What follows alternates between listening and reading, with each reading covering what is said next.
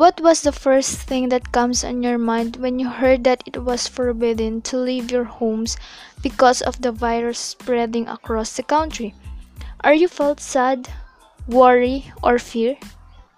Anyway, don't you worry because today we'll talk about the mental health issues among the students, teachers, and people in this time of pandemic. But before that, my name is Marcel Glor, your writer and intro host.